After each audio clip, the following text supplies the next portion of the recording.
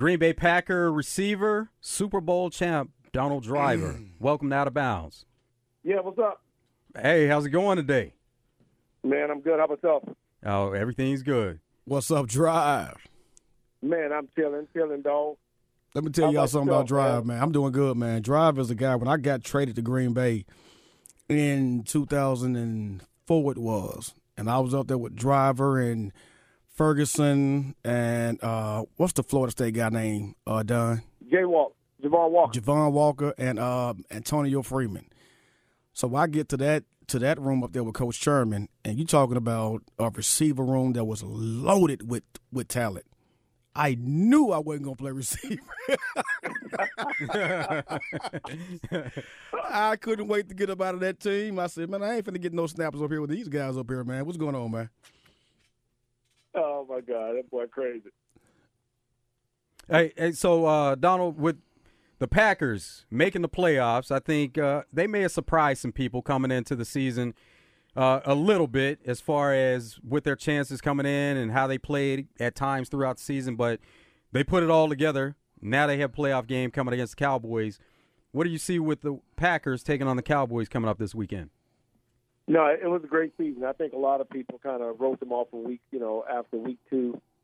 They kind of said that the Packers was a rebuilding year. We lost Aaron Rodgers to the Jets. I think it was just we lose Devontae Adams a couple years ago. So I think they felt like with Christian Watson being out, Reed's young, you got Kirk Young, you got my boy Bo Young. So the list just goes on and on and on of young players, right? And so everyone kind of just wrote them off early on. But I've always had Jordan's back. I supported the kid from day one when he walked into that locker room. And so I just always told him, you're going to get your opportunity, and you got to make the best of it. This was the first year he had a full start, played all, was able to play in all 17 games. That's never happened in his career. So this was the first year he got behind the center, and we just knew, man, that this was the opportunity for him. And, when you control your own destiny late in the year, then at the end of the day, it's either you or them, right? And they made the best out of it by going in, winning 2 games to get them in the postseason. And as we all know,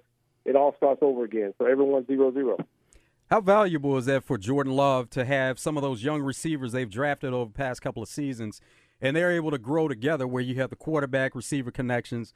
They're all able to grow together. That was something that when Aaron Rodgers was there, it was always put out that they weren't drafting receivers and putting talent around them.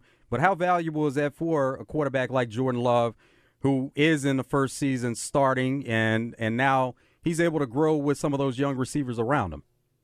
Well, I think it makes it hard, man. I think it's not even easier. I think it was hard because, this is not college. Normally you go into a college atmosphere. Now you have the young guys. All guys are young. Quarterbacks young, receivers young, running backs young, linemen, whatever, right? But when you get to the professional level, you normally don't have a young locker room like that, right? So this is the first time these guys have had a young locker room, especially at the receiver corps. When Aaron stepped in, when Aaron became a starting quarterback, a lot of people just don't remember this, but we had just came out the NFC Championship game. No one really knows that story, right? But when Brett walked away, Aaron had the best receiver group in the National Football League. So it's like, how do he went into this thing full focus, and from time on, he's always had veterans in that locker room until he retired, right? And you saw a couple of years last year, they didn't have the veteran locker room anymore. The only person that was veteran person in that locker room was, Randall Cobb, and that was it. And so I think this is an opportunity for them to scale together. But again, it wasn't a rebuilding year. It's just that young players playing with all they have, and that's the heart desire to prove people wrong. And so now they're in it, man. Now they're in the hunt. We've been in that same position before, and you go on the road and you got to play and hope that you don't make the minimal mistakes that's going to cost you the game. What do you think are some of the biggest factors that have led to Jordan Love's success? Is it the fact that he was able to sit back and learn from Aaron Rodgers, or is it the coaching staff? What is it that has led to him being successful in what he was able to do this season? Yeah, I think it's always when you don't have to get thrown in the fire as a high draft pick, but then a young guy coming in, right? Aaron sat behind Brett for 3 years. He got to see it. 2.5 years, he got to see what Brett did. Jordan got the same thing, right? So you learn from these veteran Hall of Fame quarterbacks. It makes your game easy. Early in the year, I think Jordan was trying to do too much. And then he just slowed the game down. He let the game come to him, and we saw what he can do. You know, he proved it that, listen, if I let the game come to me, I can slow the game down. I'm going to be successful. And it was a proven fact that now everyone's on his, you know, they all on his back now, so I love it. So what do you see with this matchup in the Packers and the Cowboys? What do you see from the Packers standpoint and then from the Cowboys standpoint and kind of breaking this game down? Yeah, Cowboys got a great defense, right? I think that's what they live off of. Their offense has been solid over the last 3 to 4 weeks. You know, their offense has been scoring, and you realize they've got to get the ball in CeeDee Lamb's hand. He can make plays. But, you know, we got the number one cornerback. It's the number one corner in the game. We got Alexander back, so that's going to be a good matchup between them two. Our line is about to play well. You know, they got one of the best, if not the best, defensive end, slash linebacker in the game with Parsons. So it's going to always be a challenge. So I think, and you know, Blaine's over there. We got young receivers, but we got young talent receivers that is ready to play and make the plays that they need to make. So it's going to come down to whoever makes the most mistakes is going to lose the game. The ones that make the least is going to win it. And so it's going to go down to the wire. It's not going to be a blowout like I think so many people are thinking. It's going to be a complete shootout. But again, it's going to be the defensive stand. Whoever plays the best defense is going to win this game. Who's going into the playoffs that you see is really playing at a high right now? Who are some of the hot teams going into the playoffs? I mean, I think in the NFC we got to take our hats off to the 49ers. They're just playing hot. They haven't had any setbacks lately. And so I think they're playing hot. And then I got to go on the AFC side. I got to go give it to the Baltimore Ravens. Lamar Jackson's playing lights out, MVP year. A lot of people saying he doesn't deserve it, but again, that's he say she say at the end of the day. But you let the game speak for itself, and I think he's proven that he should be the MVP this year. And then from there, man, I don't know. You know, I thought the Dolphins were going to be at the top of that list. They seem to fall off with all the drama that's going on there. And then the Eagles, man, I thought they were going to be at the top, talk about this thing for a very long time. But you know, when they always say when you got drama in the backyard, man, sooner it's got to come out to the front, right? It's like a big brawl. Things happen. So right now it's all coming out full force. And so the teams that everyone rated high are not as high anymore. We're speaking with Donald Driver here on Out of Bounds. NFL receiver, played his entire career for the Packers. Super Bowl champion, Donald Driver. Let's reflect on your career a bit, Donald. You went to Alcorn State, 7th-round pick. What was that journey like to make your way to the NFL, being a 7th-round pick? I tell you this, it wasn't easy. It wasn't easy at all. No, I'll say this, man. It was an amazing journey, right? I was a great receiver in high school. You know, my grandfather wanted me to go to a black college. The only black college that offered me a scholarship at that time was Alcorn State University.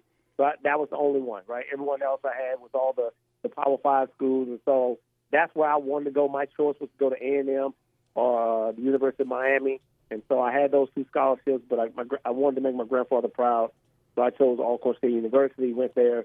But again, I think as you really don't understand the ins and outs of the Power 5 versus the HBCUs until you actually go to HBCU, right? And so I realize that now that I'm done playing and I can sit back and watch it from afar, it's hard. It's going to be hard for a lot of HBCU guys to get into the next level just because we don't have the resources.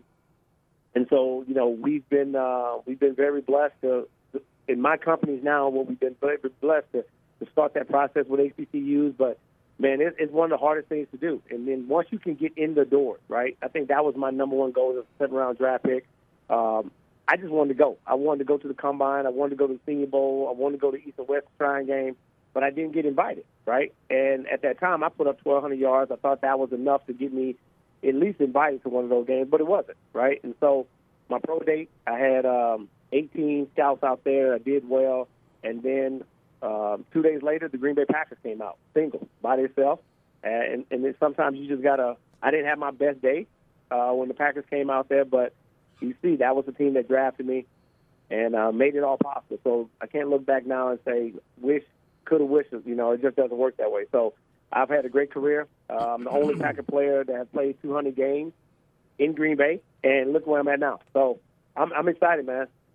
Let's go back to Alcorn State, and what was that experience like playing with a guy like Steve McNair?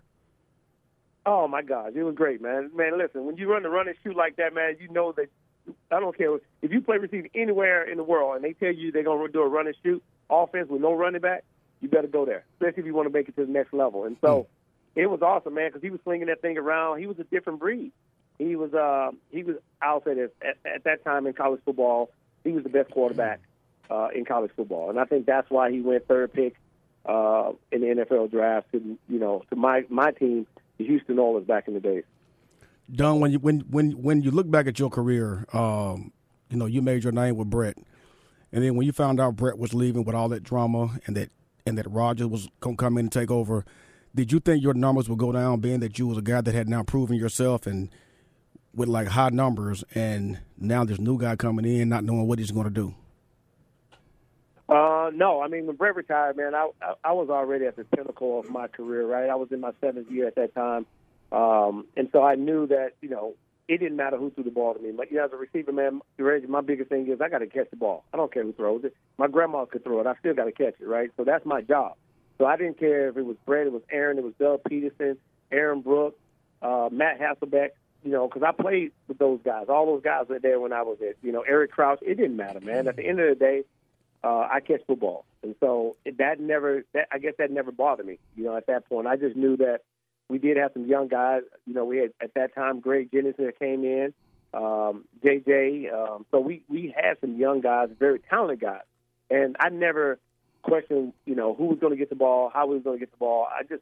We just made plays, man. And every opportunity that I got, I made it. And so, when I look back now, to be the all-time Packer lead receiver in franchise history as a 7th-round draft pick, that's unheard of, right? So I've done that piece, and now I'm just sitting back waiting until that day when the Hall of Fame called me and said, Donnie, you know something? It's well-deserved. That was my next question. With the numbers you put up in Green Bay, did you think your numbers was worthy of going into the Hall of Fame, and how long do you think you got to wait for that? I'll say this. I don't think there's no blueprint, right? I think when I retired, I thought my numbers were good to be the all-time Packer lead receiver in franchise history for an organization that's been around for over 100 years. Sometimes, you think that that's all you have to do, right? And I think if they would have gave me a blueprint and said, hey, Drive, listen, you need 1,000 catches, you're going to need 100 touchdowns, you're going to need 15,000 yards to go into the Hall of Fame. Hell, I'll still be playing to this day at 48 years old, right? Because now I know once I get those numbers, I'm guaranteed in. But I think when I retired, I had a chance to go other places, man. I wasn't done. I was in my 14th season. That was it. But my family didn't want me to play anymore. My wife was tired. She was like, I'm done. I don't want you playing anymore. I don't want you to get hit. And it was easy for me to walk away, man, knowing that I promised the fans in Green Bay that I would never wear another uniform.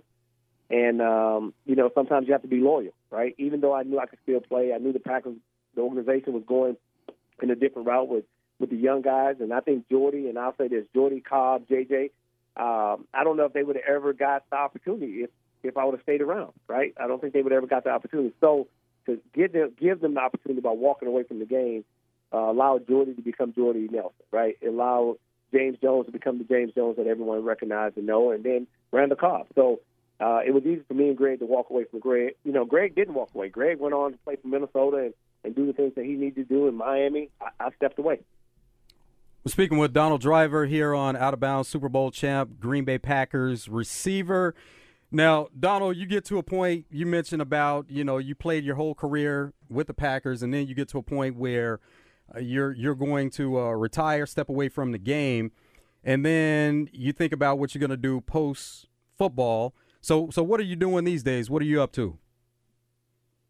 Man, a lot. I think my Rolodex just keeps going for some reason. My wife tells me I thought she was retired. I thought she was going to hang it up for sure. But, man, I own a bunch of sports performance facilities and medical clinics and a bunch of franchises. That's kind of what I got myself into after retirement. So right now, like I was talking about HBCUs, we have stepped in Delaware State University. We're the only sports performance facility third-party group that have ever taken over a university. So we cover all 19 sports at Delaware.